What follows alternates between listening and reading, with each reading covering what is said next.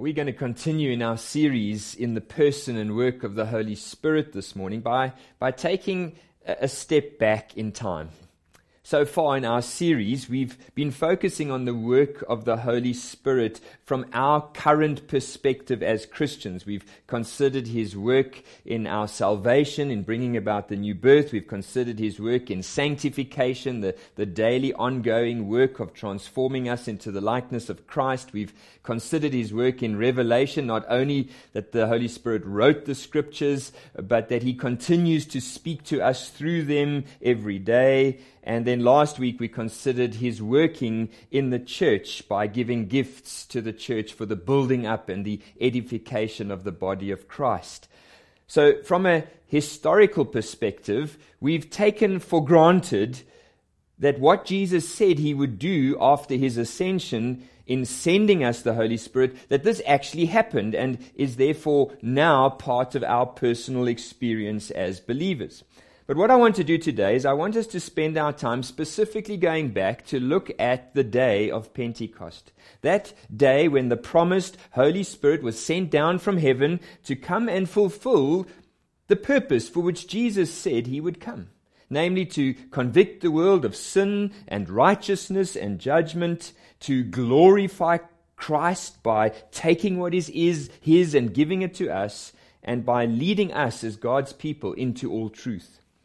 Pentecost, for most modern Christians, is not really seen as a day of particular significance, mainly because it's no longer a public holiday.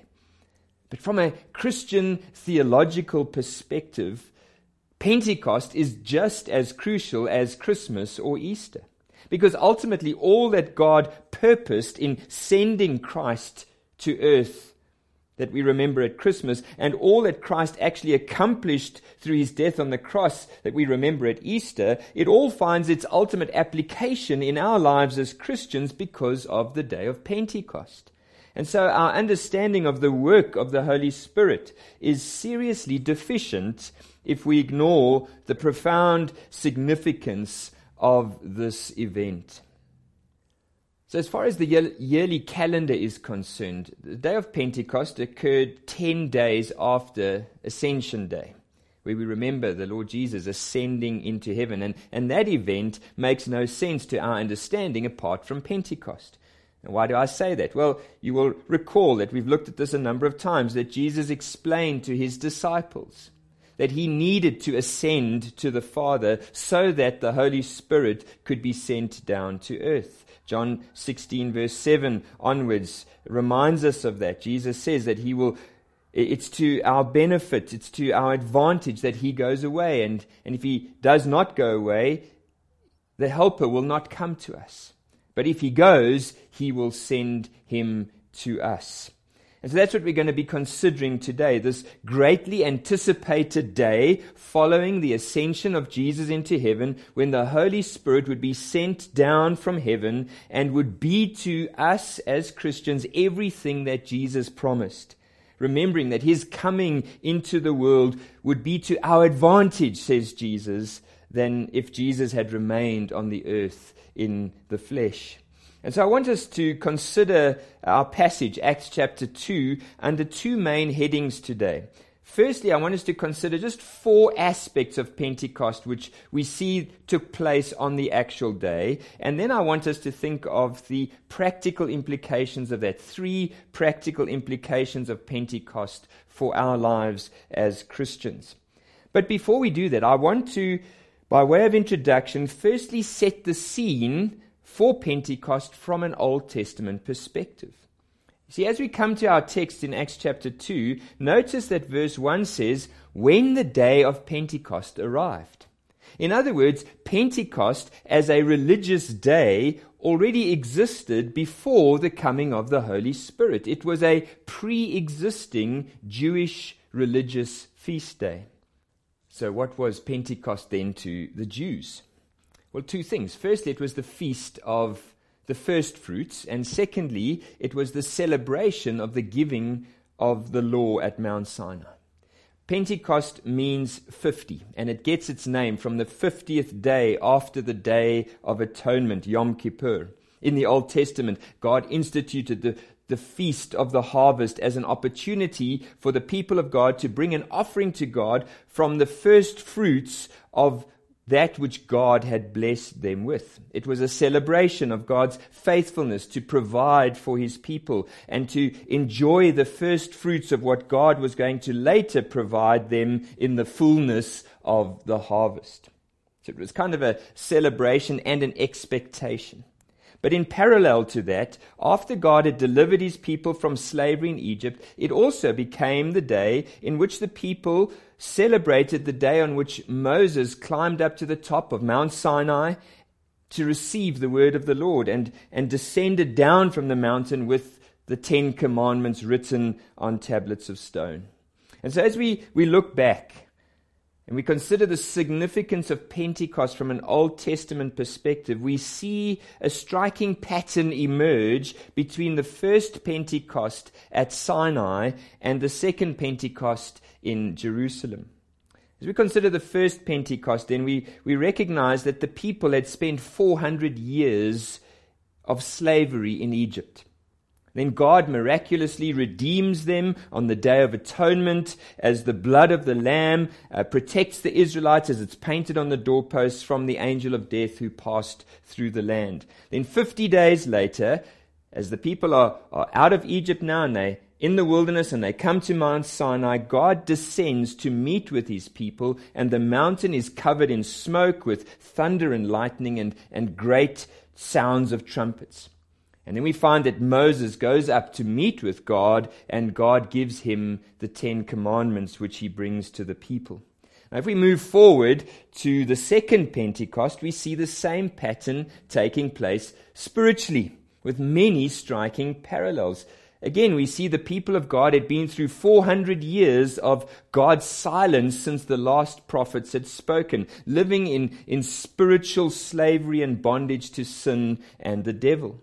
We see God graciously redeeming sinners through Jesus' blood shed on the cross at Calvary as the judgment of God falls on Jesus instead of sinners. 50 days later, God descends to dwell with his people as the place where they met is flooded with the sound of a mighty rushing wind and flames of fire settling on each person. And then we see that the Holy Spirit comes to write the law of God onto each person's new spiritual heart. And all of this coming of the Holy Spirit, we are told by Paul, is the first fruits of our adoption and final redemption. It's a kind of a guarantee of what's awaiting in the final salvation. It's the seal and the deposit of our full salvation when Jesus returns. So I hope that you can see that much of the meaning and the significance of the day of Pentecost is rooted in the Old Testament revelation of God's plan of salvation. And there is much practical significance for us as God's people today as we remember and celebrate the coming of the Holy Spirit. So let's move on then to consider, in the first place this morning, the 4 aspects to Pentecost. The account of Pentecost in Acts chapter 2 reveals 4 important aspects for us to understand the significance of the event. Number 1, there was a sound of a mighty rushing wind in verse 2. Now, this is important because of what we've just considered from the first Pentecost on Mount Sinai. As God's presence descended, it was accompanied by loud sounds of thunder and lightning and trumpets and earthquakes. But there is more to it than simply the noise, the sound. You see, in the Bible, the word for wind, spirit, breath, it's the same word in the Hebrew. It's the Hebrew word ruach. In the Greek, it's the word pneuma. And so the Holy Spirit of God had become closely associated with wind, or the sound of wind, which also represented the breath of God.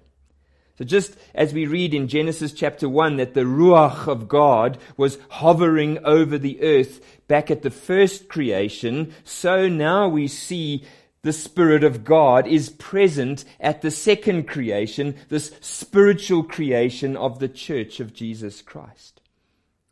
Back in Ezekiel 37, The prophecy of the valley of the dry bones explains what would happen on the day of Pentecost, as Ezekiel is commanded by God to call forth the breath, the ruach, the wind, to come from the four corners of the earth and to breathe on the dry, dead skeletons so that they may live. And so here we see that Pentecost then is the fulfillment of this vision of Ezekiel as the breath of God is poured out onto the earth, bringing new life out of the valley of spiritually dead corpses. Then the second thing we see is that there were tongues of fire which settled on each of them in verse 3. And again, as with the wind, in the Old Testament, having a clear connection to God's Spirit, so fire in the Old Testament has a very clear connection to the presence of God.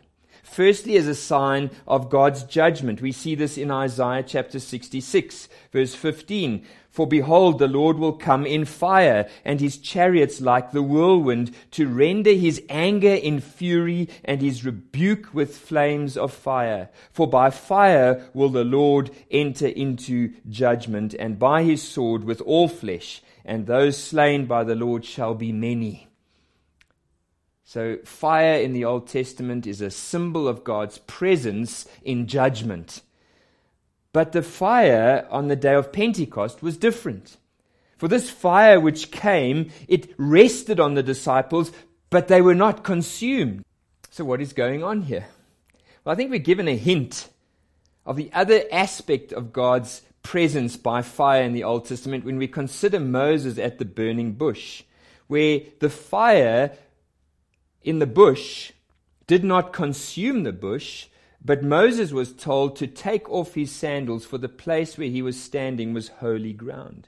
This was a place of the presence of the Lord, the holiness of the Lord. But what we see here in Pentecost again is something different. For this time, the fire was not centrally located, either in the burning bush or on Mount Sinai or in the pillar of fire which went before the people, or the Shekinah glory which filled the temple. What we see at Pentecost is this symbol of the presence of the Lord, the holiness of God, was not something which remains centralized, but something which we see divides and then rests on each person individually. The dwelling place of God is now with man, not in any kind of centralized temple, but within each believer. So that's the second aspect. The third aspect of Pentecost we notice is that they were filled with the Holy Spirit, verse 4. Now, the fact that we speak so easily these days of the filling of the Holy Spirit, I think reveals to us a kind of a disconnect of our thinking from the Scriptures in general, but particularly our understanding of the Old Testament. Let me remind you what happened back at the first Pentecost, when God descended to meet with Moses and the people at Mount Sinai. Exodus 19 gives us all the preparations that Moses and the people had to go through before they would be ready for God to descend and to speak to them. But after God descended on the mountain in fire and smoke and thunder and lightning, this is what we read, Exodus chapter 20, verse 18. Now when all the people saw the thunder and the flashes of lightning and the sound of the trumpet and the mountain smoking, the people were afraid and trembled and stood far off and said to Moses, "You speak to us and we will listen, but do not let God speak to us lest we die." Moses said to the people, "Do not fear, for God has come to test you, that the fear of him may be before you, that you may not sin."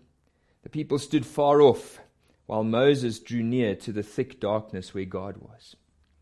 So what is clear in the Old Testament is that whenever God presented himself to the people, there was an overwhelming sense of fear, a terrible fear, so much so that the people cried out to Moses, "Please, Moses, don't let God speak to us directly. You be our mediator. Otherwise we will be overcome at the sound of the voice of the Lord." And so it is truly incredible then to see what we see on the day of Pentecost. That when the sound and the fire descend on the disciples. They were not overcome with fear. They didn't run away from the presence of God. But now we are told they are actually filled with the presence of God. They were all filled with the Holy Spirit. And so it is crucial here to see that we cannot ever separate Pentecost from the cross. You see, it was on the cross where the fire of God's judgment consumed Jesus as he fully paid the price for the sins which you and I have committed. So that there is no longer fear for us who are in Christ in the presence of God. The presence of God is not something that has to be avoided or feared, but it is now something to be desired and embraced. Jesus, as the true mediator, as the second Moses, he has become our eternal mediator, our great high priest, who through his death on the cross now grants us access into the very presence of God. On the cross, Jesus cried out, "It is finished." And the scriptures tell us that at that moment, the curtain in the temple, that thick curtain that separated the Holy of Holies from the rest of the temple was ripped from top to bottom, torn in two. What an amazing picture of what we see taking place 50 days later as the Holy Spirit leaves the true Holy of Holies, leaves the very throne room of heaven and descends and comes and dwells with us without consuming us. You and I as believers, we have become the living, burning bushes of God's presence in this world, the living presence of God with man. And then in the fourth place, we see that they all began to speak in foreign languages. Verse 4. Now, speaking in tongues, we see from verses 5 to 11, was a miraculous ability which God gave to each of those present to declare the mighty works of God to everyone in Jerusalem, so that all might hear about the salvation of God through Jesus Christ.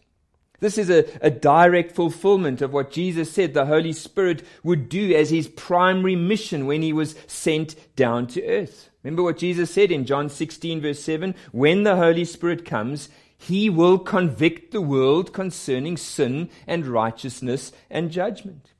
And we see this happening right here in Pentecost. The Holy Spirit fills all those who are present and immediately gives them the ability to proclaim the truths of the gospel in the known languages of all the people who had gathered together in Jerusalem. Proclaiming the mighty works of God, proclaiming the gospel of the Lord Jesus Christ, and calling people to faith and repentance. The awesome works of God in saving sinners from the judgment which is to come, through the righteous sacrifice of Jesus Christ in our place, is declared to all the nations. See, the primary purpose of the Holy Spirit coming is to enable the disciples to fulfill the Great Commission, to go into all the world and to make disciples of all nations as the gospel of salvation is preached to every nation. And so we read a bit further on that the result of that declaring of the mighty works of God on that day in all the languages of the people that had come to Jerusalem resulted in over 3,000 people being convicted of their sins and turning to Jesus Christ for salvation. Pentecost was the beginning of the fulfillment of God's covenant with Abraham back in Genesis chapter 22. Where God promised that through his offspring, through Christ, all the nations of the world would be blessed. So there we have 4 key aspects to this incredibly significant day of Pentecost. So the Holy Spirit was sent down from heaven, and the significance of these 4 elements of Pentecost is in the fulfilling of the shadows of this day in the Old Testament. But the day of Pentecost was a unique moment in God's plan of redemption. Just as Jesus' birth was a single historical event, and his death and resurrection and ascension were unique historical events, so too the day of Pentecost was a unique historical event. But as with all of these key moments in salvation history, this day of Pentecost has an ongoing, profoundly theological and practical impact for us as believers. And it's that I would like to explore for the rest of our time together. So in the second place, I want us to consider 3 implications or practical applications of the day of Pentecost for us as Christians. I think the first and the greatest implication of Pentecost must surely be that God dwells in us. Sometimes I really don't think we grasp the full implication of Pentecost for our lives today. God is no longer out there, but He is in here. He's living within each one of us through the indwelling and abiding presence of the person of the Holy Spirit. Ezekiel 37 verse 27, God says, "My dwelling place shall be with them. I will be their God and they shall be my people." So there's a kind of a general understanding that God's presence will be with His people. But then Ephesians chapter 2 verse 22 takes it further and says, "In Him," speaking to the church, "you are being built up into a dwelling place for God by the Spirit." So there's something very special about the body of believers in the local church being the dwelling place for God by the Spirit. But Paul says in Corinthians something even more personal. 1 Corinthians 6 verse 19, "Do you not know that your body individually is a temple of the Holy Spirit within you, whom you have from God?" So these verses, along with what we see at Pentecost, make it abundantly clear that every person who is born again, every person who becomes part of the family of God, is indwelt by or filled with the Holy Spirit. There is no biblical basis to believe that some people can be saved without the indwelling of the Holy Spirit, or that there are kind of different levels of Christianity. You get those Christians who are born again but live without the Spirit, and then you get those who've been baptized with the Spirit, but others who have not. No, Pentecost shows us that every person who turns to Jesus Christ for salvation, at that moment of their conversion, receives the Holy Spirit. That's clear from Acts chapter 2, verse 38. And Paul explains this to the Ephesians in Ephesians chapter 1, verse 13. "In Him you also," speaking to all the members of the church in Ephesus, "when you heard the word of truth, the gospel of your salvation, and believed in Him, you were sealed with the promised Holy Spirit, who is the guarantee of our inheritance until we acquire possession of it to the praise of His glory." The Holy Spirit is this deposit, this guarantee that we will acquire our full and final salvation when Jesus returns. Now, this presence of God within each one of us has 2 very different effects or outworkings in the world around us. Just as we saw in the Old Testament that the presence of God, symbolized by fire, was seen in 2 ways. One in terms of God's holiness and purification on the one hand, but then at the same time fire was seen to symbolize God's judgment and condemnation and ability to consume on the other hand. So too now, you and I, who are God's living, burning bushes, God's presence in this world, our lives will elicit 2 very different responses from others. Paul explains this in 2 Corinthians 2, verse 14. "But thanks be to God, who in Christ always leads us in triumphal procession, and through us spreads the fragrance of the knowledge of God everywhere. For we are the aroma of Christ to God among those who are being saved and among those who are perishing. To the one we are a fragrance from death leading to death, to the other a fragrance from life leading to life. In other words, as the presence of God lives in us by the Holy Spirit, is seen in us through our lives, we will be, to some people, an aroma of death. As we remind them of God's anger which burns against sin and all that is evil and the judgment which awaits. But to others, we will be the aroma of life because they will see the holiness of God in us. They will see the transforming power of God in us, and they will be drawn to Jesus Christ for salvation. I want you to see that the presence of God with us is a truly glorious thing. So glorious, in fact, that Paul has a lot to say to believers to get our thinking right on this, what it really means to have God living within us.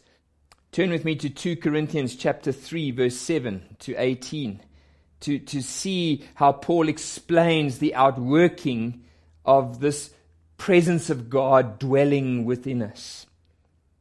2 Corinthians 3, verse 7. Now, he's speaking about Moses and the Ten Commandments and Mount Sinai. He says, "Now, if the ministry of death, carved in letters of stone, came with such glory that the Israelites could not gaze at Moses' face because of its glory, that which was being brought to an end, will not the ministry of the Spirit have even more glory? For if there was glory in the ministry of condemnation, the ministry of righteousness must far exceed it in glory. Indeed, in this case, what once had glory has come to have no glory at all because of the greatness of the glory that surpasses it. For if what was being brought to an end came with glory, how much more will what is permanent have glory? Since we have such a hope, we are very bold, not like Moses, who would put a veil over his face so that the Israelites might not gaze at the outcome of what was being brought to an end. But when one turns to the Lord, the veil is removed. Now the Lord is the Spirit, and where the Spirit of the Lord is, there is freedom.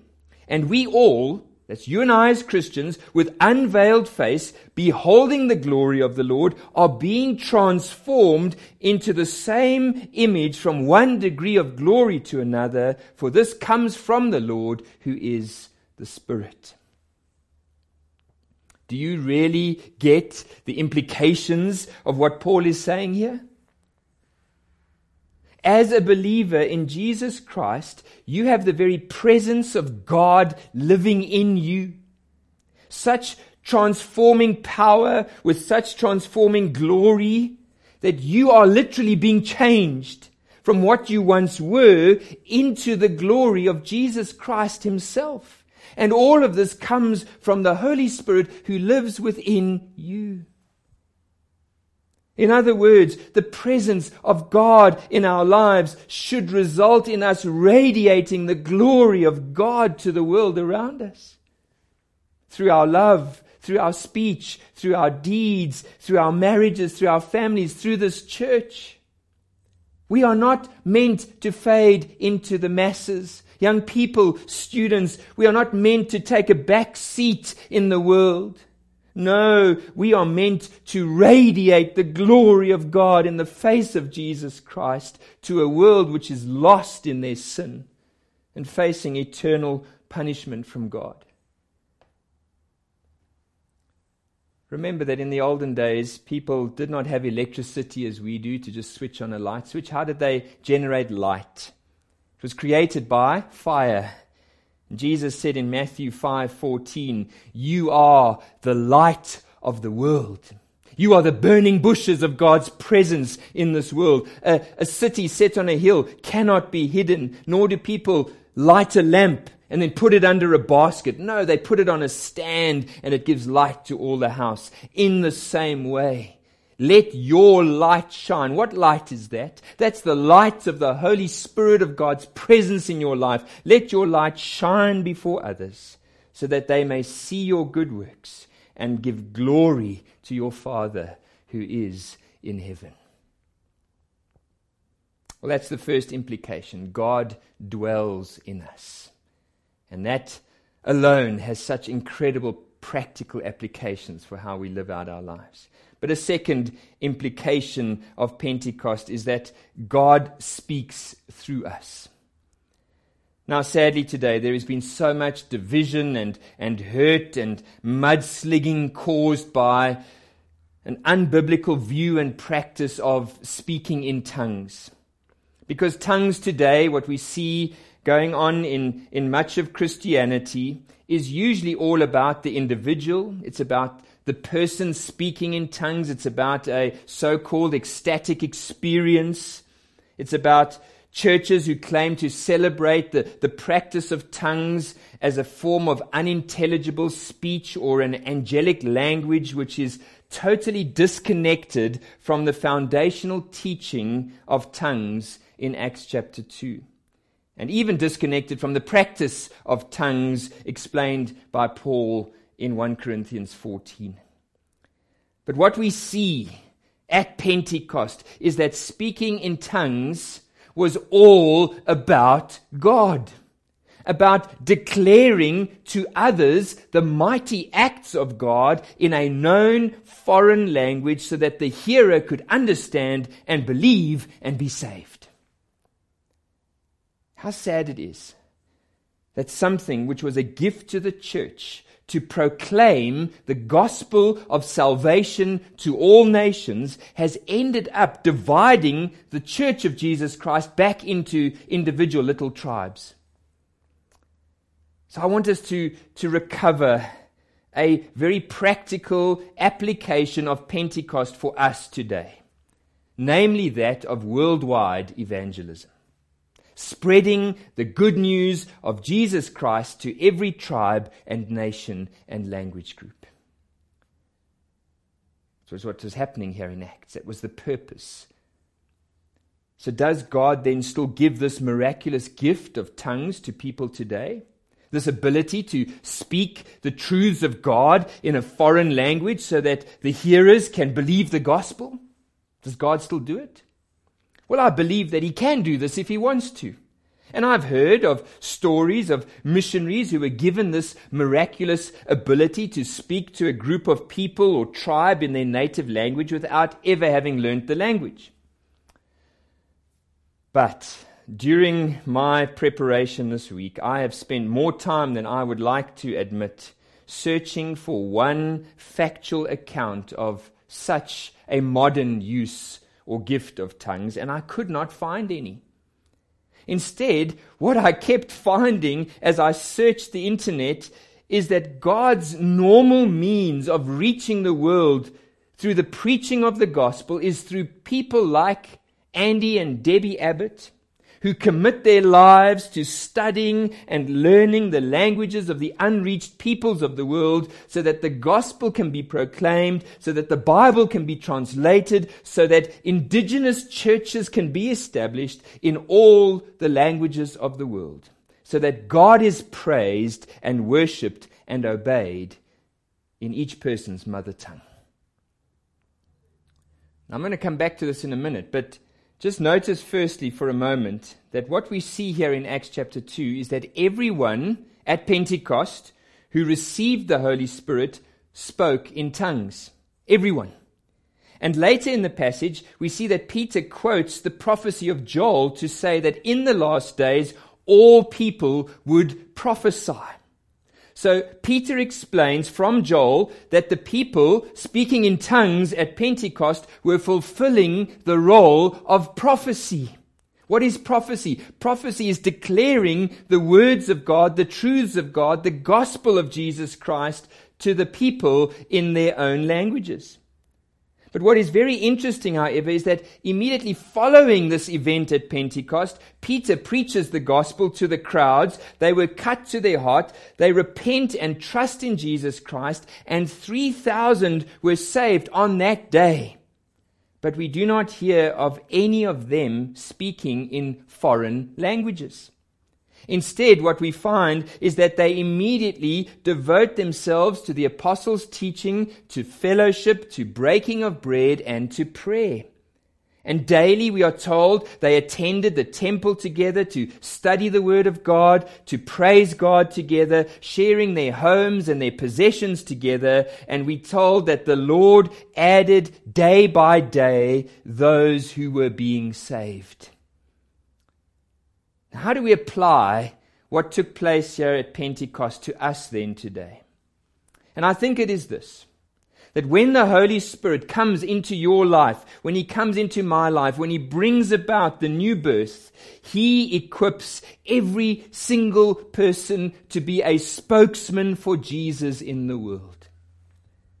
The issue here is not mainly about being able to speak in a foreign language. It's about declaring the mighty works of God to all the peoples of the world. Speaking out for Jesus, being a spokesman for God, is not limited to evangelists or preachers or missionaries. It's meant for all of us, no matter who we are, how young or old we are, how long you've been a Christian. We are all meant to declare the glory of God. We are meant to declare the mighty acts of God to those around us as God gives us opportunity. All of us have been given at least one tongue. It's your mother language. And many of you can speak 2 or even 3 or 4 languages fluently. And the application here today is this. Are you using God's gift to you of language to declare the mighty acts of God to those around you? As I said, I don't have an issue with those who claim that God still gives this gift of foreign languages to some people. But if it is from God, it will be used to declare the praises of God. It will be used to preach the gospel to those who would otherwise not have been able to understand, and in order to call them to repentance and salvation, as this group did at Pentecost. But let me ask you this probing question, and this is one which I've been wrestling with this week. If you have a language that you speak fluently, and you have people around you who all understand that language and yet have never heard the good news of Jesus Christ, why would God give you the ability to speak the truth of the gospel in a foreign tongue if you are not using the language He has already given you to proclaim the gospel of salvation to others? Peter reminds us in 1 Peter 3 verse 15 to always be prepared to make a defense to anyone who asks you for the reason for the hope that is in you, to always be ready to speak about Jesus to anyone who may ask you, to anyone who is willing to listen. Jesus in Matthew 10 says, if you are brought before a trial and you have to give an account of your Christianity, don't worry about what you have to say in that moment, because the words will be given to you, because the Holy Spirit will speak through you. This is the same thing as Paul says in 2 Corinthians 5:18, that God was reconciling the world to Himself, not counting their trespasses against them, and giving to us, entrusting to us this message, this ministry of reconciliation. Therefore, he says, we are ambassadors for Christ, God making His appeal through us. God continues by the Holy Spirit to make His appeal of the gospel, His appeal of reconciliation through us as the Spirit of God speaks through us. Every one of us, if we are believers, we have been commissioned by Jesus to be His spokesman, to reach the lost world with the gospel of Jesus Christ. Always being ready to give a defense. Always being ready to proclaim the truths of the gospel as we live out our lives as ambassadors for God. Extending the reconciliation that we've had from God, we extend that to those who are still under His wrath. One commentator puts it like this: too often, the burden for missions is kept alive by a tiny minority of eager Christians who struggle to find novel ways to interest other Christians in missions. But the truth is that those who do not have a heart for missions do not have the heart of Jesus Christ. Can I repeat that?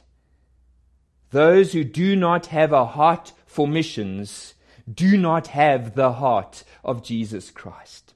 The gospel breaks down the barriers of race and language and color, and Pentecost gives us a glimpse of what that looks like. So God continues to speak through us. What does he speak through us? Primarily, as we look at Acts chapter 2, he speaks through us the mighty acts of God. He declares the gospel of salvation through us, and he extends the message of reconciliation through us as we are his ambassadors. And then finally today, I want us to see a third implication of Pentecost, namely that God restores lives around us. Now here's another wonderful outworking of Pentecost for our lives today, and that is that Pentecost shows us the effects of the curse of God back at Babel in Genesis chapter 11, that they have been reversed by the outpouring of the Holy Spirit. In verses 9 to 11 of Acts chapter 2, we see a table of nations, all different languages, hearing the gospel proclaimed in their own mother tongue. And we must ask the question, where did all these languages come from? Well, back in Genesis 11, we read that the world only had one language, and they got together to build a city with a tower which would reach into heaven so that they could claim the glory and the worship of God for themselves. And so at Babel, God comes down and he confuses all their languages and he scatters the people across the face of the earth. But now at Pentecost, we see a complete reversal as God comes down again, this time not to confuse and to scatter, but to restore and unite. As the good news of salvation in Jesus Christ is proclaimed to every language group in their own mother tongue, so that as the people hear and believe, they all now become one new united people of the living God. Much of the New Testament is written to explore and explain this new united identity of the people of God, which is the church of Jesus Christ. The implication of Pentecost is that God is fulfilling his plan to build one new people out of all the diverse cultures and races and languages and social groups of the world, as people are restored from death to life and so become members of the body of Jesus Christ. Listen to how Paul explains this in Ephesians chapter 2, verse 13. But now, in Christ Jesus, you who were once far off have been brought near by the blood of Christ. For he himself is our peace, who has made us both one and has broken down in his flesh the dividing wall of hostility, by abolishing the law of the commandments expressed in the ordinance, that he might create in himself, in Christ, one new man, in the place of two, in the place of the many, Jew and Gentile, so making peace, and might reconcile both to God in one body through the cross, thereby killing the hostility. And he came and preached peace to you who were far off, and peace to you who were near. For through him we both have access in one Spirit to the Father. Galatians 3:27, for as many of you were baptized into Christ, you've put on Christ. There is neither Jew nor Greek, slave nor free, male nor female. You are all one in Christ Jesus. And so this means that you and I, as the church, as Honeyridge, here in Johannesburg, saved by the blood of Jesus Christ, indwelt by the one Holy Spirit of God, we have more in common with those in the church who are of a different language, of a different color, of a different social background. We have more in common as members of Honeyridge in Christ than we have with our own blood brothers and sisters who are outside of Christ.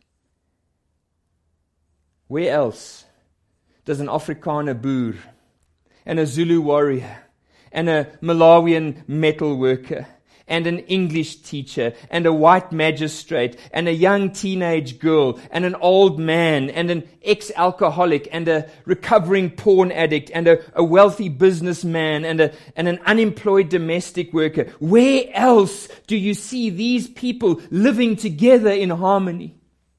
Loving one another, caring for one another, calling each other family. Where else do you see that? It is only in the church of Jesus Christ. Why? Because the Holy Spirit is still in the business of restoring lives. No matter who you were born as, no matter what you have become or not become, in Christ we are all one living, united, mobilized people of the living God.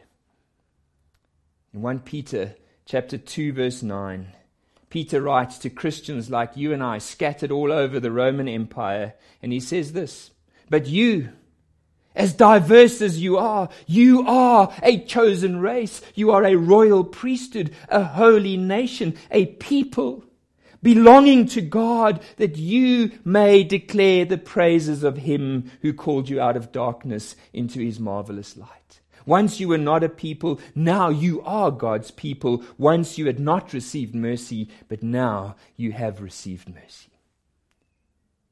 The day of Pentecost changed the world and continues to change the world as the Holy Spirit does the same work which God the Father sent Him to do, the same work which Jesus Christ gave Him to do. Are you a child of God today? That's the question. Are you indwelt by, are you filled with the Holy Spirit? If not, then my prayer for you today is that the Holy Spirit will convict you of your sin. That you will not have peace in your heart, that you won't sleep for the next week because you will be convicted of your sin before a holy and righteous God. That God will reveal to you the judgment that is to come unless you turn to Christ. And that the Holy Spirit will reveal to you the way of righteousness found only in Jesus Christ so that you might be saved. But for those of you who are children of the living God today, who have been made alive by the Holy Spirit, indwelt by the Holy Spirit, my prayer for you today is that you and I will grasp who we are. That we will be who we are. That as living, burning bushes of God's presence in this spiritually dark world, you and I will declare the praises of Him who called us out of darkness into His marvelous light. And that God's purpose for reaching the world with the good news of salvation in Jesus Christ will be accomplished through us as His church. May God help us. Let's come to the Lord in prayer. Father, we want to thank you again this morning for your word, for the tremendous encouragement and challenge that it is again to us this morning. Encouragement to consider all that you have done for us in the Lord Jesus Christ, all that you have done for us through the person of the Holy Spirit whom you poured out at Pentecost, and who continues to indwell and equip and gift and mobilize us as Christians to do the work for which you sent the Holy Spirit to accomplish in us, which is to declare the praises of God, the mighty acts of God, the gospel of salvation in the Lord Jesus Christ, to people of every tribe and nation and tongue.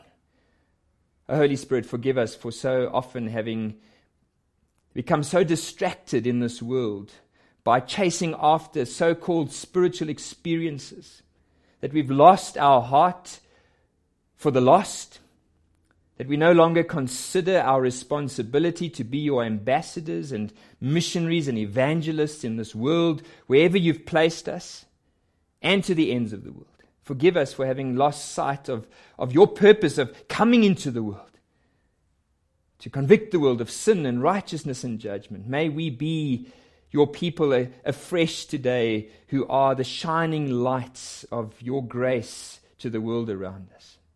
That people might see you at work in us. And as they look at you radiating the glory of Christ, as we are being transformed from one degree of glory to another, that people would be drawn to our Heavenly Father, that they would come under that conviction that only you can bring them under, that they would cry out to you for salvation, that they too would then become children of the Most High God who continue to radiate your grace and your glory to others. Oh Lord, you've given us this incredible work to do for you. You've given us your Holy Spirit to indwell us and to empower us and to accomplish this work. Forgive us for being so lethargic. Forgive us for being so self-centered in our lives as Christians. And we ask that you would cause us as the church at Honey Ridge to embrace afresh the working of the Holy Spirit in us individually and as a church to accomplish all that you have called us to do. We pray this in Jesus' name. Amen. Well, as we close our service today, I pray that your heart has been encouraged and challenged this morning, that you will join with me as we sing our final song together, Let Your Kingdom Come, as we ask God to be at work through us, as we represent Jesus Christ and his kingdom in our homes, in our workplaces, and in our city. That Jesus Christ might soon come again, because all the nations of the world have heard about him and believed. May the Lord bless you in this week ahead. May he help you in this great task that he has given to us and equipped us for by his Holy Spirit. Amen.